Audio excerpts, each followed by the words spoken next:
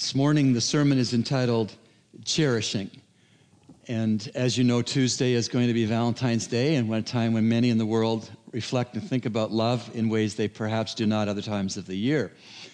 Whereas I'm quick to confess that Valentine's Day does not find its way on the church calendar of ancient history, there is some usefulness to Valentine's Day in that it gives us a chance to relate to people who may not know Jesus yet, who may not go to church, about the matter of love.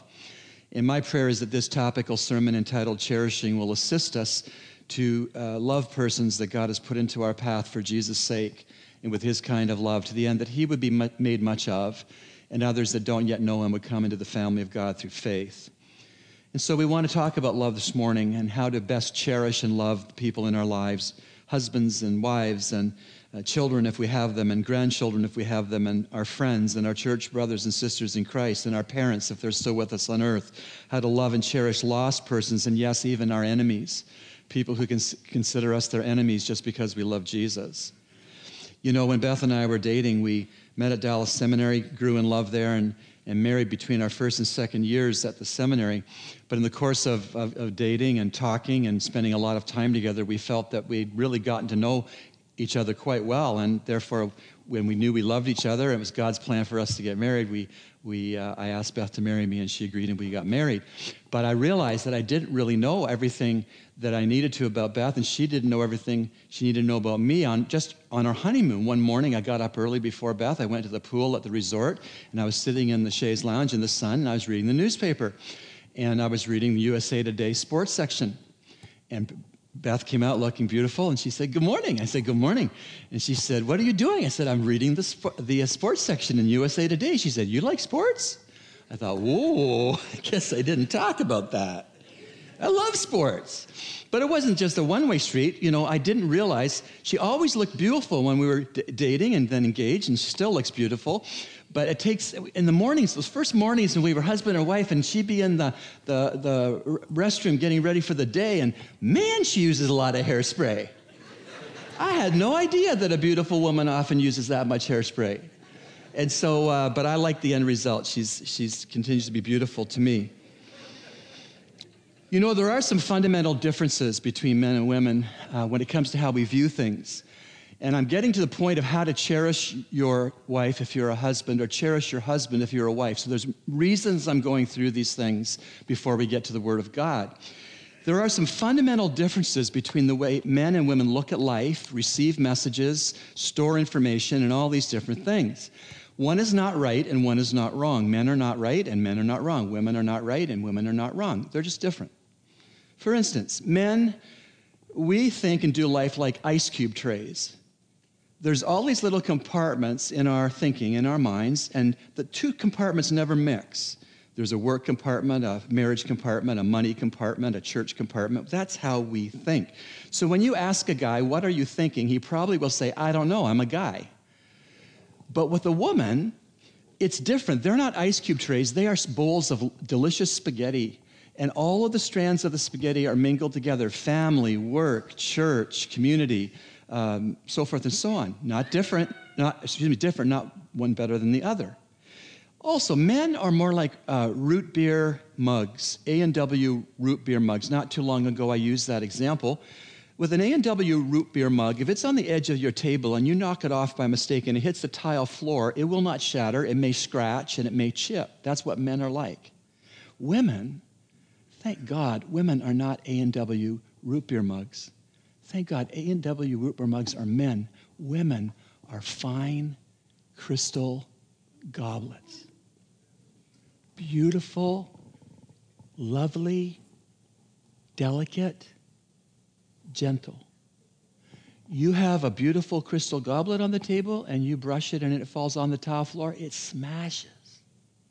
And that's why married men are to treat their goblet, their crystal goblet gift of a wife, with understanding. 1 Peter 3, verse 1. "In the same way, you wives, be submissive to your own husbands, so that even if any of them are disobedient to the word," some of you are married to men who are disobedient to the word this morning. They're not even Christians. Listen, this is for you. Some of you are dating a man who's not a Christian. You shouldn't be doing that, by the way. Every date is a potential mate. Don't evangelize, young lady, when you date. You want to date a growing Christian man who's already a Christian before you start dating him. If I had $1 for every Bahamian woman who's come to me in 2 years asking for counsel and help for an ungodly man who faked to be a Christian before they got married and wasn't a Christian, I would be rich. It's sad. Anyway, if you have an unsaved husband or boyfriend, this is what God says. Crystal goblet, this is what God says. In the same way, you wives, be submissive to your own husbands, so that even if any of them are disobedient to the word, they may be won without a word by the behavior of their wives. As you observe their chaste and respectful behavior, and let your adornment be not merely external, braiding of the hair and wearing gold jewelry or putting on dresses, but let it be the hidden person of the heart, with the imperishable quality of a gentle and a quiet spirit, which is precious in the sight of God. For in this way, in former times, the holy women of old who hoped in God used to adorn themselves, being submissive to their own husbands. Thus Sarah obeyed Abraham, calling him Lord, that's a little L, not a capital L, calling him Lord, and you have become her children if you do what is right without being frightened by any fear. So the crystal goblets, the wives, God says, stand under your husband with chaste and gentle, quiet spirit.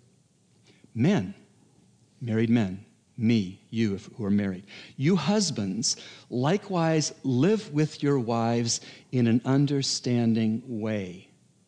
Don't push the crystal goblet God has given you to the very edge of the table. Bring her to the center of the table and live with her in an understanding way. It goes on. As with a weaker vessel, since she is a woman, and grant her honor as a fellow heir of the grace of life, so that your prayers may not be hindered. Here's the deal, guys who are married. You have unanswered prayers? Is it because you're not living with your crystal goblet in an understanding way? God says if we fail to live with our crystal goblet in an understanding way, God will not answer our prayers. It's that serious. So I'm saying that men are different and women are different. Men are ice cube trays, women are spaghetti. Men are root beer mugs, women are fine crystal goblets, but there's more. For a man, the home is a place to rest. That's why he throws his stuff down when he walks in the door, lady. It's just a place to rest. For a woman, home's much more than that. For a woman, a home is a place to decorate so that it's an expression of her personality. Another difference. You talk to any man long enough and he'll probably get talking to you about his job. Get two men talking to each other long enough and the question will come up, what do you do? If you, on the other hand, talk with a woman long enough, she will probably eventually get around to her kids. And if two women talk to each other long enough, one will ask the other, do you have any children? Just different. Men, in broad sweeping terms, are generally comfortable talking about facts. Women, in general terms, are far more comfortable talking about feelings. Men, we try to avoid grouping together with others as much as possible. It's true. Women, on the other hand, tend to avoid going it alone as much as possible. Now, here's a good one. I'm told that on average, men speak about 10,000 words a day. Some of you are less. And I'm told on average that women speak about 30,000 words a day. Some of you are more. You heard about the preacher who became very dependable. He preached 30 minutes on the dot every single Sunday.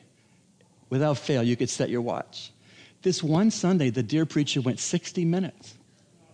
And the chairman of the elder board came at the end of the sermon and said, Pastor, you were a little long-winded today. You went double time. He said, yeah, I'm so sorry. My wife and I both wear dentures, and I put her teeth in by mistake.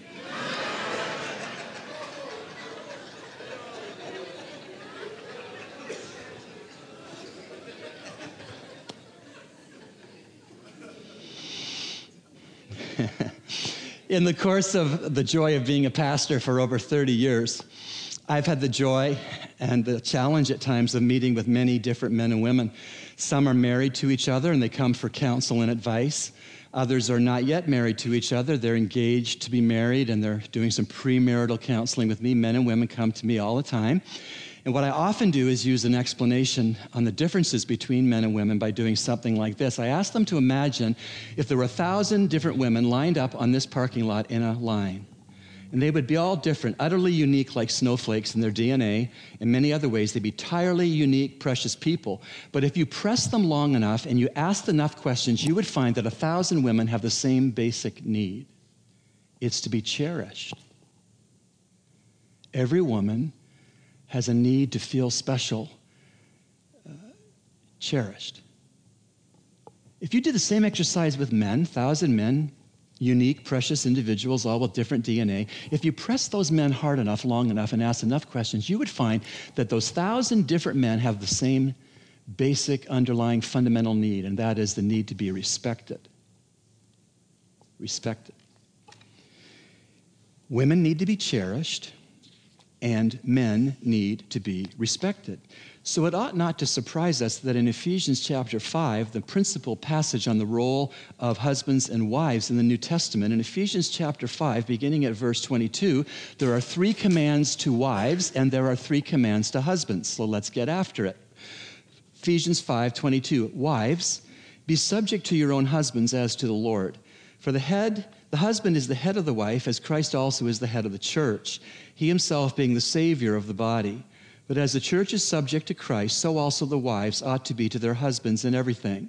Husbands, love your wives just as Christ also loved the church and gave himself up for her, that he might sanctify her, having cleansed her by the washing of water with the word, that he might present to himself the church in all her glory, having no spot or wrinkle or any such thing, but that she should be holy and blameless.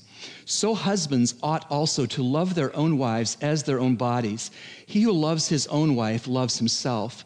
For no one ever hated his own flesh, but nourishes and cherishes it, just as Christ also does the church, because we are members of his body. For this cause a man shall leave his father and mother and shall cleave to his wife, and the two shall become one flesh.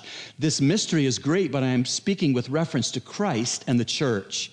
Nevertheless, let each individual among you also love his own wife, even as himself, and let the wife see to it that she respect her husband.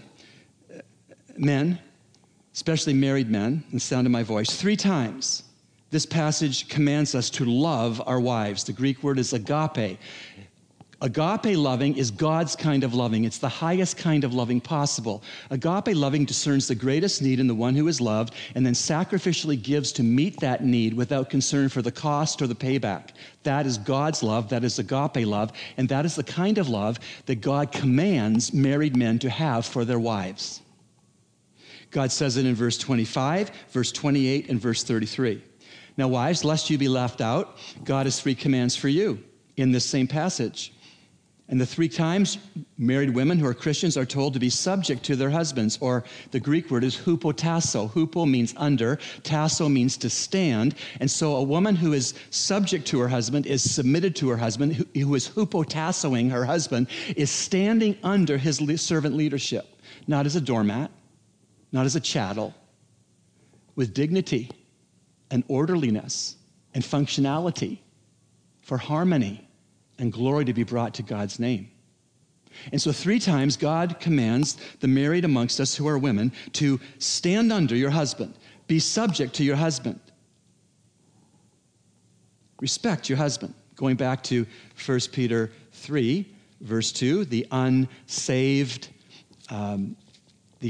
husband who is hard to love, who's contrary to the word of God. It says in 1 Peter 3, just to review what I read earlier in the message, it says in verse 2, talking about godly women and their powerful impact of a chaste and a holy life before their unbelieving husbands, as they, husbands, observe your chaste and respectful behavior. There is nothing as potent for a born-again woman who's married to a non-born-again man as for her to be respectful of him. Sometimes even when he's not respectable. We ought to be respectable men. But I thank God for the times that Beth has shown me respect when I was not respectable because I was sinning. So what have we seen so far? Well, among other things, we've seen that by God's design, women most want to be cherished and men most want to be respected. So if you're a married Christian husband in the sound of my voice, be a good Valentine in 2017 to your wife and year-round. How? Cherish her. Cherish her. I'll give you some suggestions how you can cherish your wife in a moment. Married Christian wife, be a good Valentine to your husband in 2017 and year-round. Respect him. Respect him. I'll give you some suggestions on how you can respect your husband later in the sermon. Now, I think I could make a case, an argument, that for a man, being respected also is a way that he's cherished. I'm going to say that I think we can say that when a man feels respect from his wife, he feels like she is cherishing him. And if that is true, then that means the underlying basic need of a man or a woman is to be cherished. Being cherished is a very fundamental, root, at the core of the thing, need for both genders, to be cherished. So, who can we cherish this week? Who can we cherish in February? Who can we cherish March, April, May, June, July, August, etc.? Who can we cherish in life? Well, husbands should cherish their wives, and wives should cherish their husbands, and parents should cherish their children, and children should cherish their parents, and friends should cherish their friends, and brothers and sisters in Christ in a church assembly should cherish each other, and Christians should cherish lost people who aren't yet Christians, and Christians should even cherish their enemies. Now, I just want to pull back the curtain on a marriage in the Old Testament between King Solomon, it was his first marriage, and a woman in Scripture only identified as the Shulamite. And some people have problems with the Old Testament book of Song of Solomon because it's rather graphic. It's sensual. It has intimacies between a husband and a wife that are somewhat described, and it's been a controversial book, but I want to tell you before I read you these passages from the Song of Solomon, or I won't read them, I guess, for the sake of time, but reference them, that I believe this is a true, literal love story between a true historic husband and a true historic wife. I do not believe it's some code. I don't believe it's some imagery. I don't believe it's some symbolism. I don't believe it's allegory. I believe it's a literal husband loving his literal wife, a literal wife loving her literal husband. It's a romance. The Song of Solomon is a romance manual for married people. God, of course, invented romance, and God, of course, invented intimacies within marriage, and it's Satan who pollutes those things. The container for intimacy, personal intimacy on a sexual level, is the marriage. Heterosexual, monogamous, until death us do part, marriage. Fire in a fireplace at a ski lodge is beautiful, useful, and attractive. But you light the fire in the dining room of that same ski lodge, and you've got a problem. Sexual expressions of loyalty and fidelity and intimacy are to be within the fireplace of marriage. If they are allowed to burn outside that God-given container, then you've got a world of trouble. A world of trouble. So I understand the Song of Solomon to be a real story, a historic story between two real people married to each other. The biblical romance manual for married persons, even as we read it today. The book is a celebration of God-honoring and pure and devoted monogamous lifelong marriage. And as I say that, I need to tell you that the book of Song of Solomon has not been short of controversy through the centuries of church history. Historically, the Jews were not even allowed to read the book of Song of Solomon until they were 39 years old. The rabbis wouldn't let them read it until they were 39. Historically, originally, there was a real debate as to whether the book of the Song of Solomon was even scripture because of the subject matter it dealt with. Some said, that can't be Bible. They were wrong.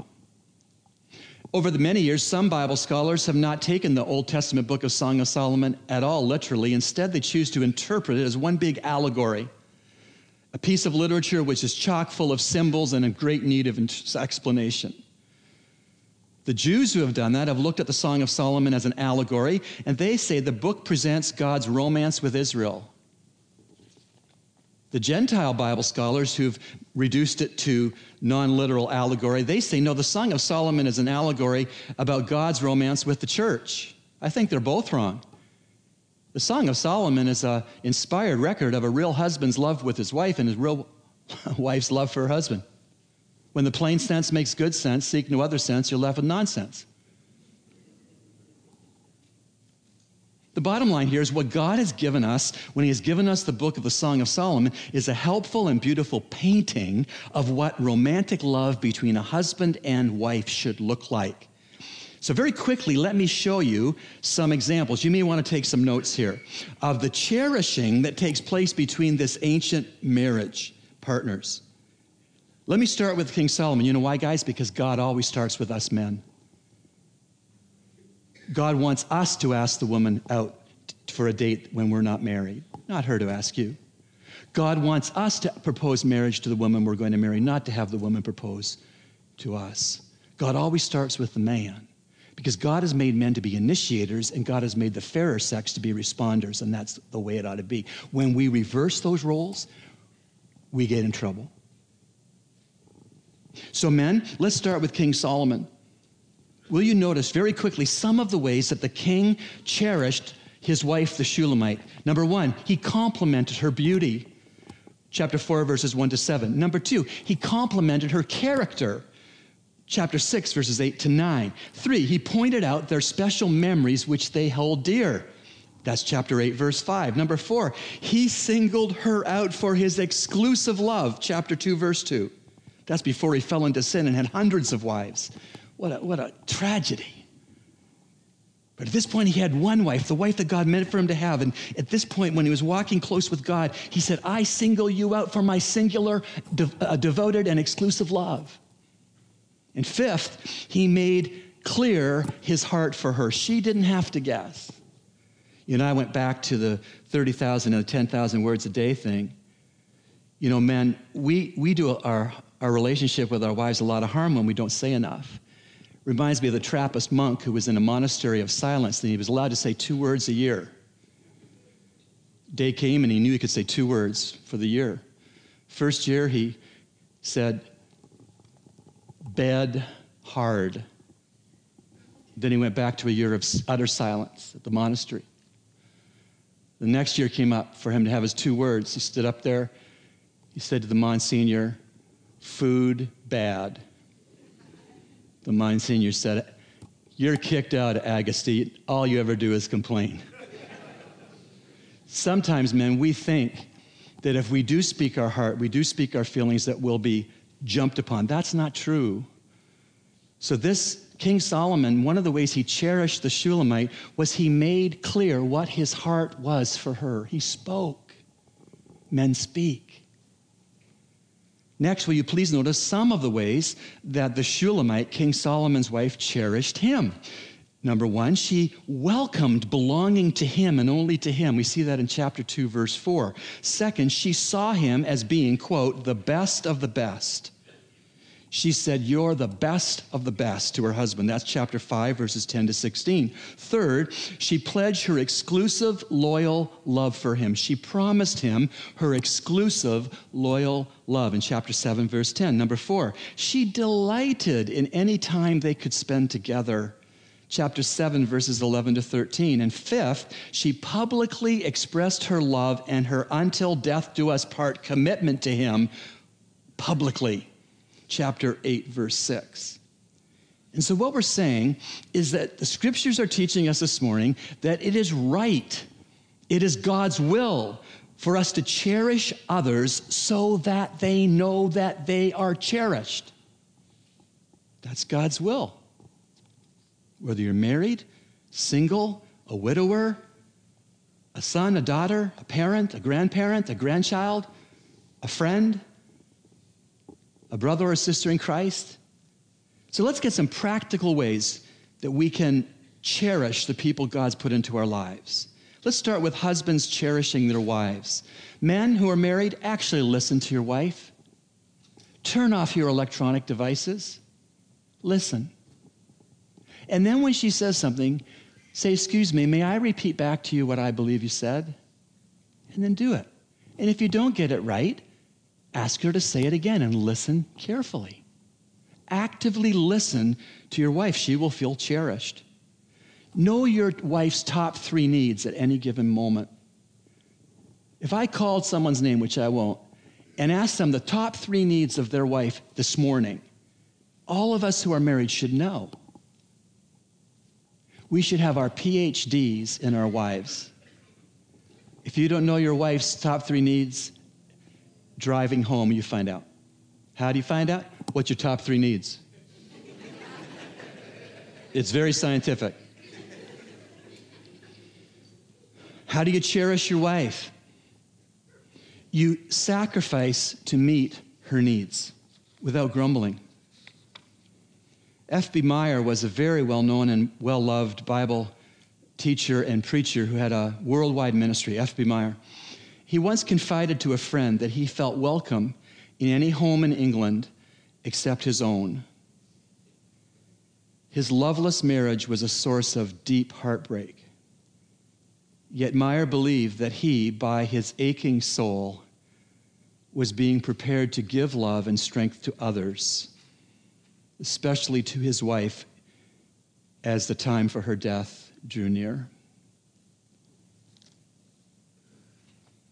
Cherish your wife. Verbally praise your wife at least once a day. That was an excellent meal. You look so beautiful. I love the way you're patient with our children. Thank you for being on time. Just compliment your wife. Don't take her for granted. Go on a date with your wife at least once a month.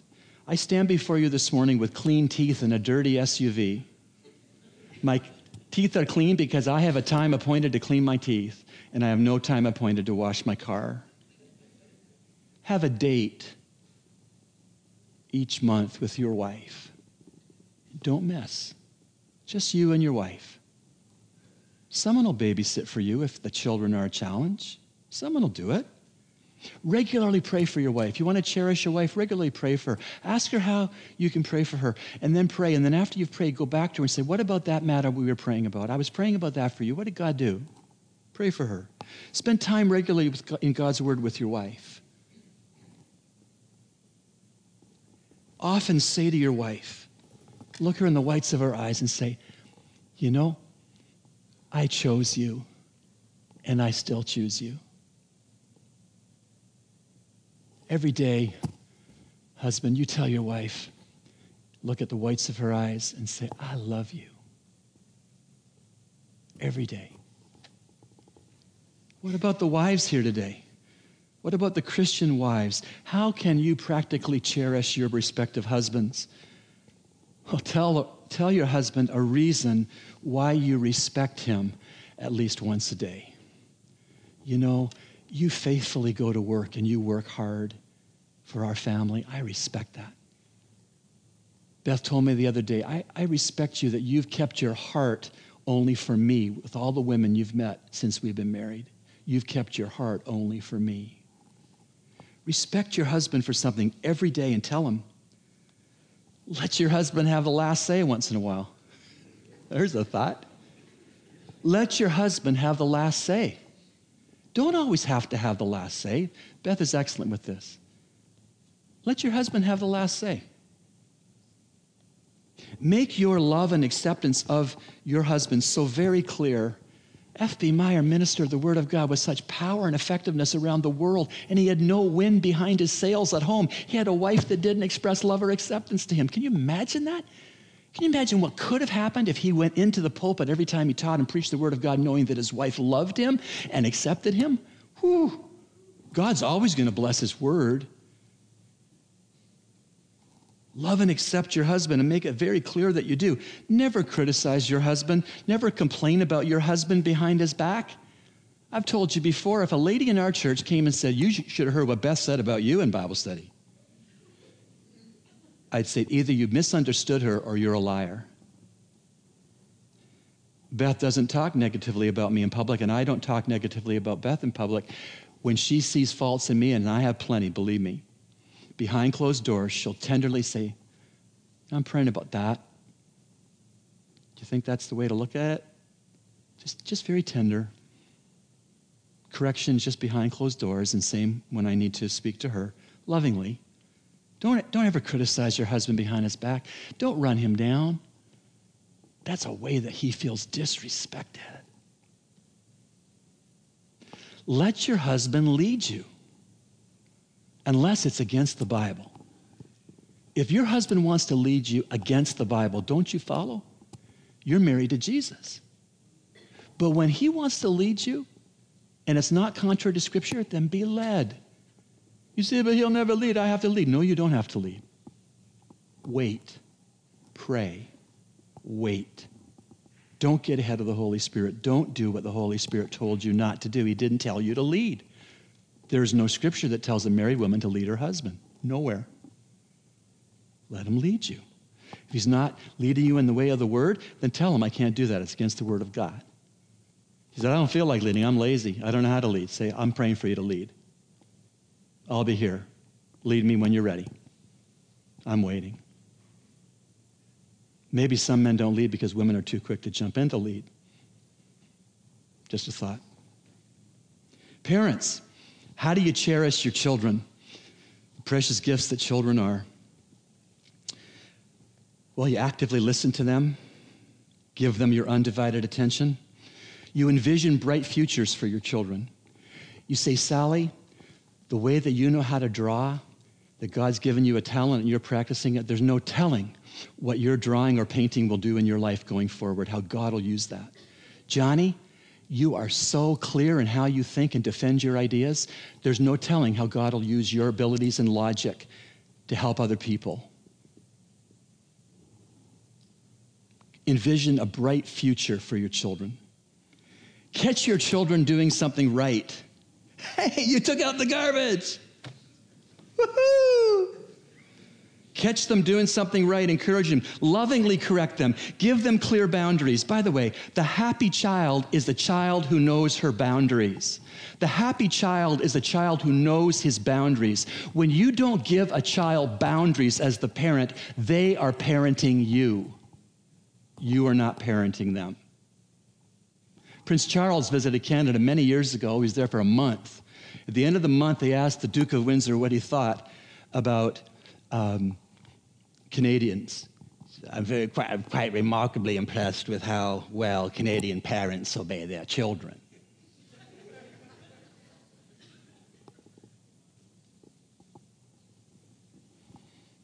Prince Philip, not Charles. How do you love your child? Regularly take them to the Bible. Ask how you can pray for them and follow up to see what God did. This is one that our kids always retracted at, but we did it. In the kitchen, with the kids present, I would take Beth, give her a warm embrace, and give her a big kiss. And I say, with the kids watching, you know, I love you, honey, and we're never, ever going to get a divorce. And the kids would go, oh, that's gross. But I was securing those kids because do you know what? Kids today in America and Canada and perhaps the Bahamas, they're not afraid when they grow up of global warming. They're not afraid of nuclear holocaust. They're not afraid of greening of the earth. They're afraid that their mommy will stop loving their daddy and their mommy and daddy will stop living together. Because 6 out of 10 American marriages end in divorce. So the kid in the American school, let's speak to America, they're most afraid that mommy's going to stop loving their daddy and their daddy's going to stop loving their money. That's what they're terrified about. So when you secure your kids, dad and mom, and you kiss each other in front of them and you say, we love each other, divorce is a swear word in our vocabularies. We'll never say it. We don't plan to ever have one. We're crazy about each other. We're never getting divorced. They go, oh, gross, but then they smile. Then they smile because it secures them. That's the way to cherish your children, is to love their mommy or to love their daddy. Grandparents, cherish children. Counsel them when life happens. Have them involved in your lives. Counsel them about what the Bible says in these situations you're in. Actively listen to them. Give them of your time. You know, one of the definitions a little child gave about what is a grandparent, it's the saddest thing. The child said, a grandparent's the only adult who has any time for me. Make it count, Grandma. Make it count, Grandpa. Make it plain to your grandchild that you just love and look forward to all the times you spend together. That's how you cherish your grandchild. Remind them often that you pray for them. Ask them how you can pray for them. Then follow up after you prayed for them. How did things go? Take them to church with you, especially if their parents don't take them to church. You bring your grandchildren to church here if their parents don't bother to bring them to a church. Tell each of your grandchildren often, I love you. I'm so glad God gave you to our family. What about church members, our brothers and sisters in Christ? We need to be cherishing each other. How do we do that? Cherish your brothers and sisters in a church family. Now, here comes a convicting thought. Make it to the worship service on time. Why would I say that? Because when you come in late, as quiet as a mouse, you still distract everybody who around you from why they're here. Now, I know there are extenuating circumstances, traffic and other things. I understand. But some people are consistently late every single Sunday. You can set your watch by it. That is not treating the person in the pulpit or the other people in the pew respectfully or cherishing them. The way I was raised, and I wasn't raised perfect by any means, my daddy taught me if you're 5 to 10 minutes early, you're on time. How else do you cherish a brother or a sister in Christ? Well, I'll tell you something, man. If there is a sister in the Lord after dark at a ministry meeting in our building on this campus, and she is not accompanied by a man, don't you ever let one of our Christian sisters walk to her car in the dark on that parking lot unaccompanied. You show brotherly love and say, I'll walk you to your car. She has a husband with her, that's, of course, he'll look after that. But there are a lot of ladies who come to the campus after dark. They have no husband accompany them. Make sure they don't go to the car by themselves. Don't count on the security guard.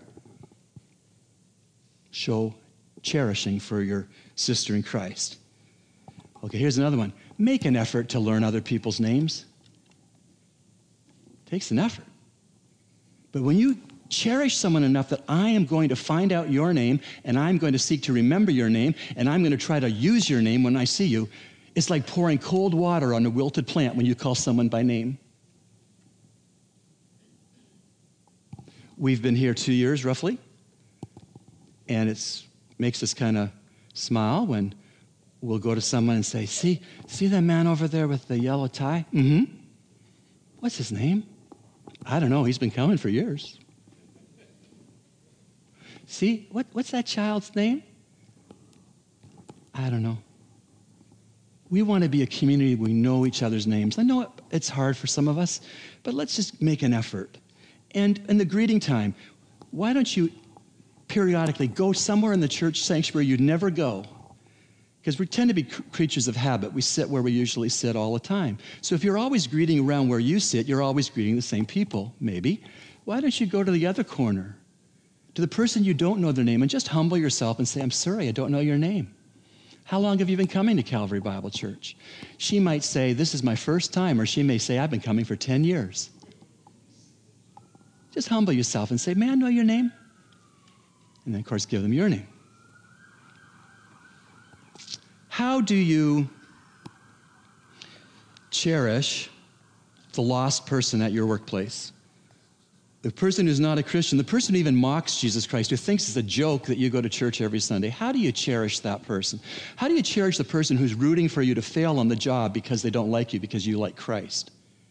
How do you cherish someone who's your neighbor and totally likes to play their music as loud as possible, as late as possible on Saturday night so you get no sleep before you go to church?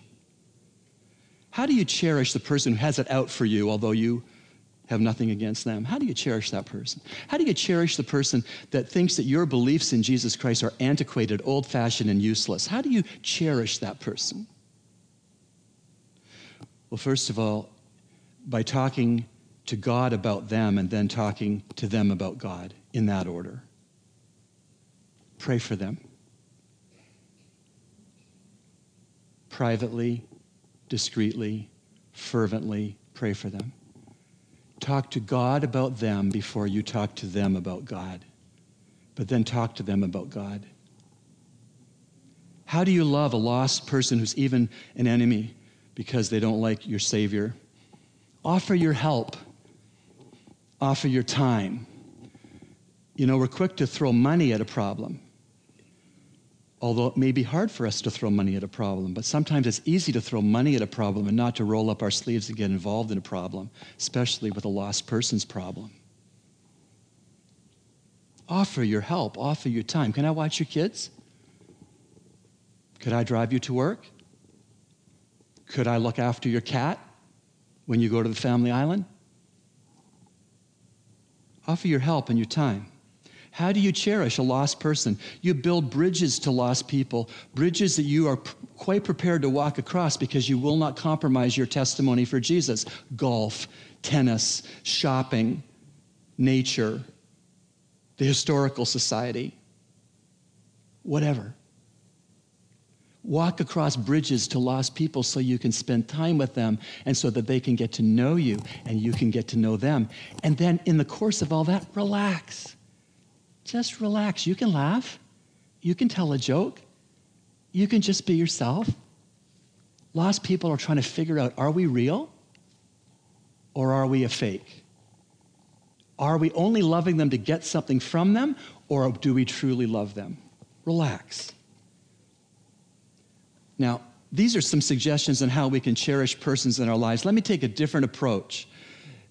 Dr. Gary Chapman had a best-selling book called The 5 Love Languages, How to Express Heartfelt Commitment to Your Mate. It was published in 1995. It's a golden oldie, this book.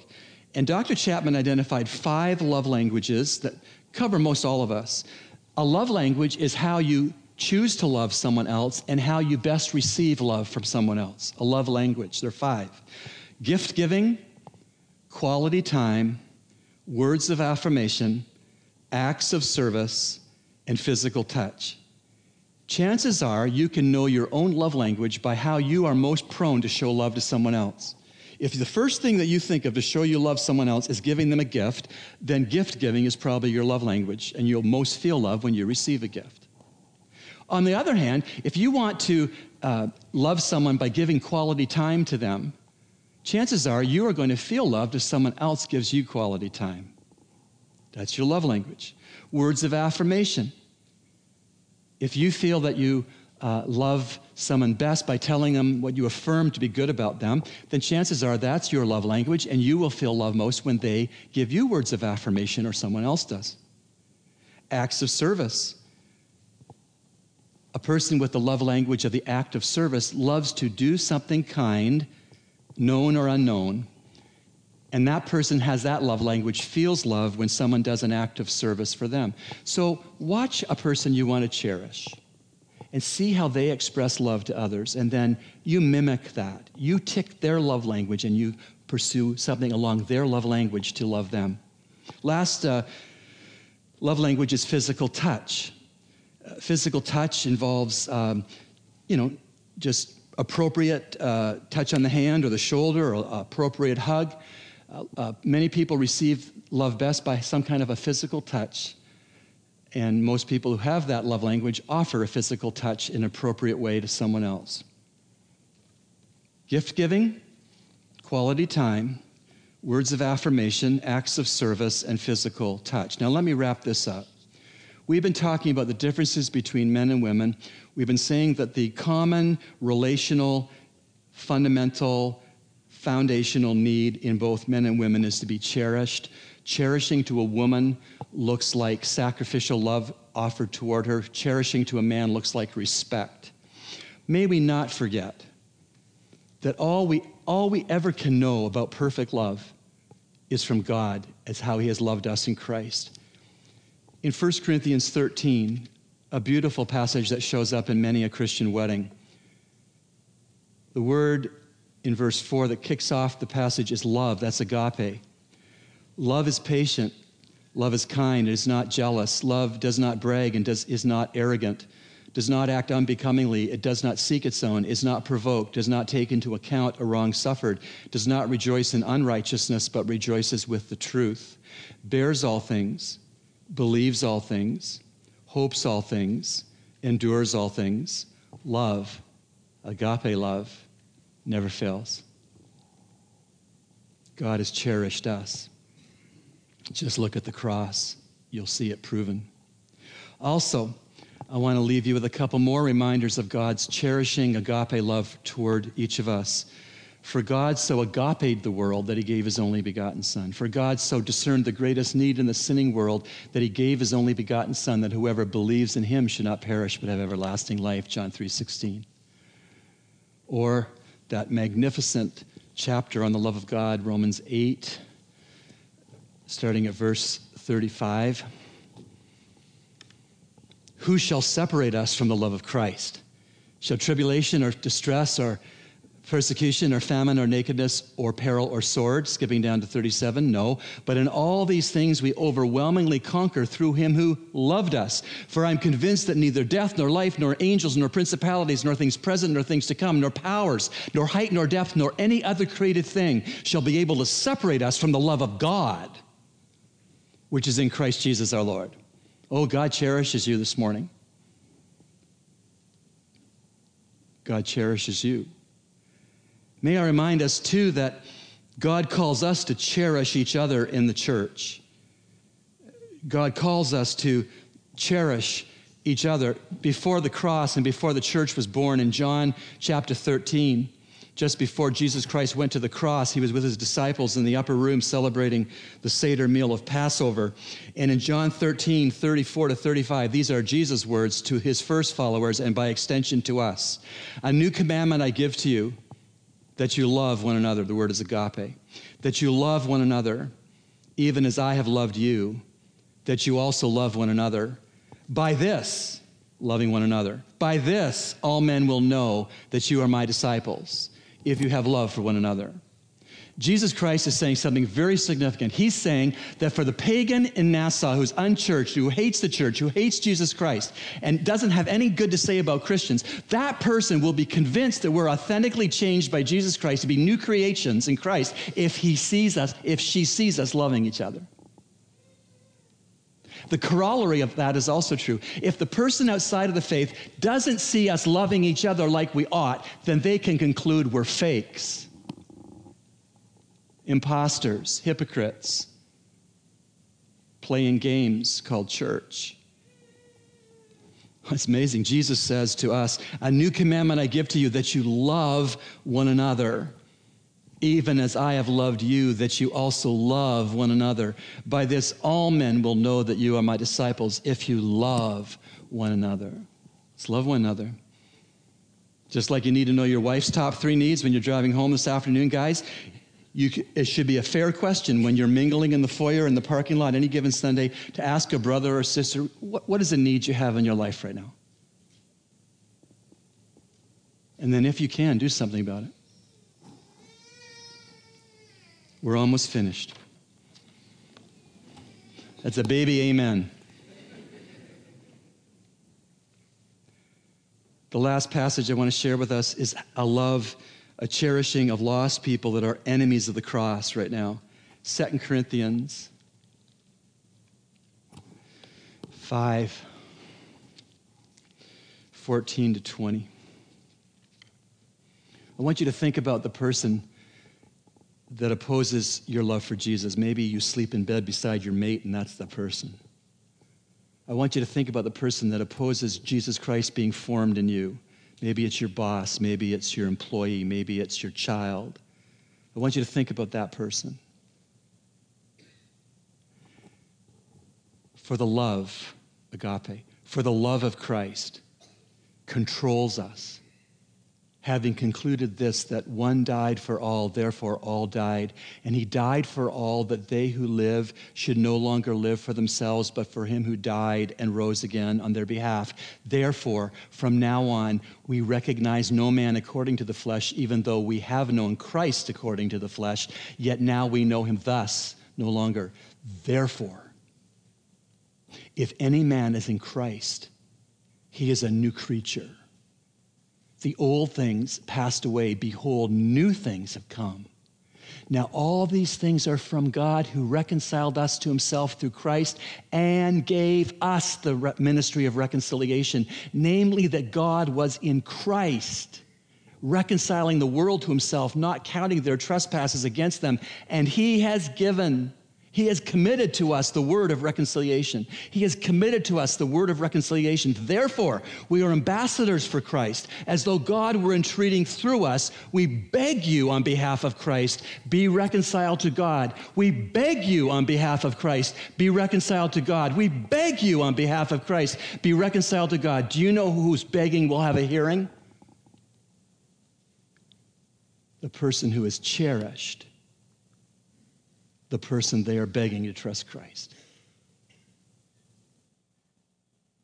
If you will cherish a person who's not yet Christian, you have the right to beg them then to be reconciled to God through Christ. May that be the kind of church we have. May that be the kind of church we have.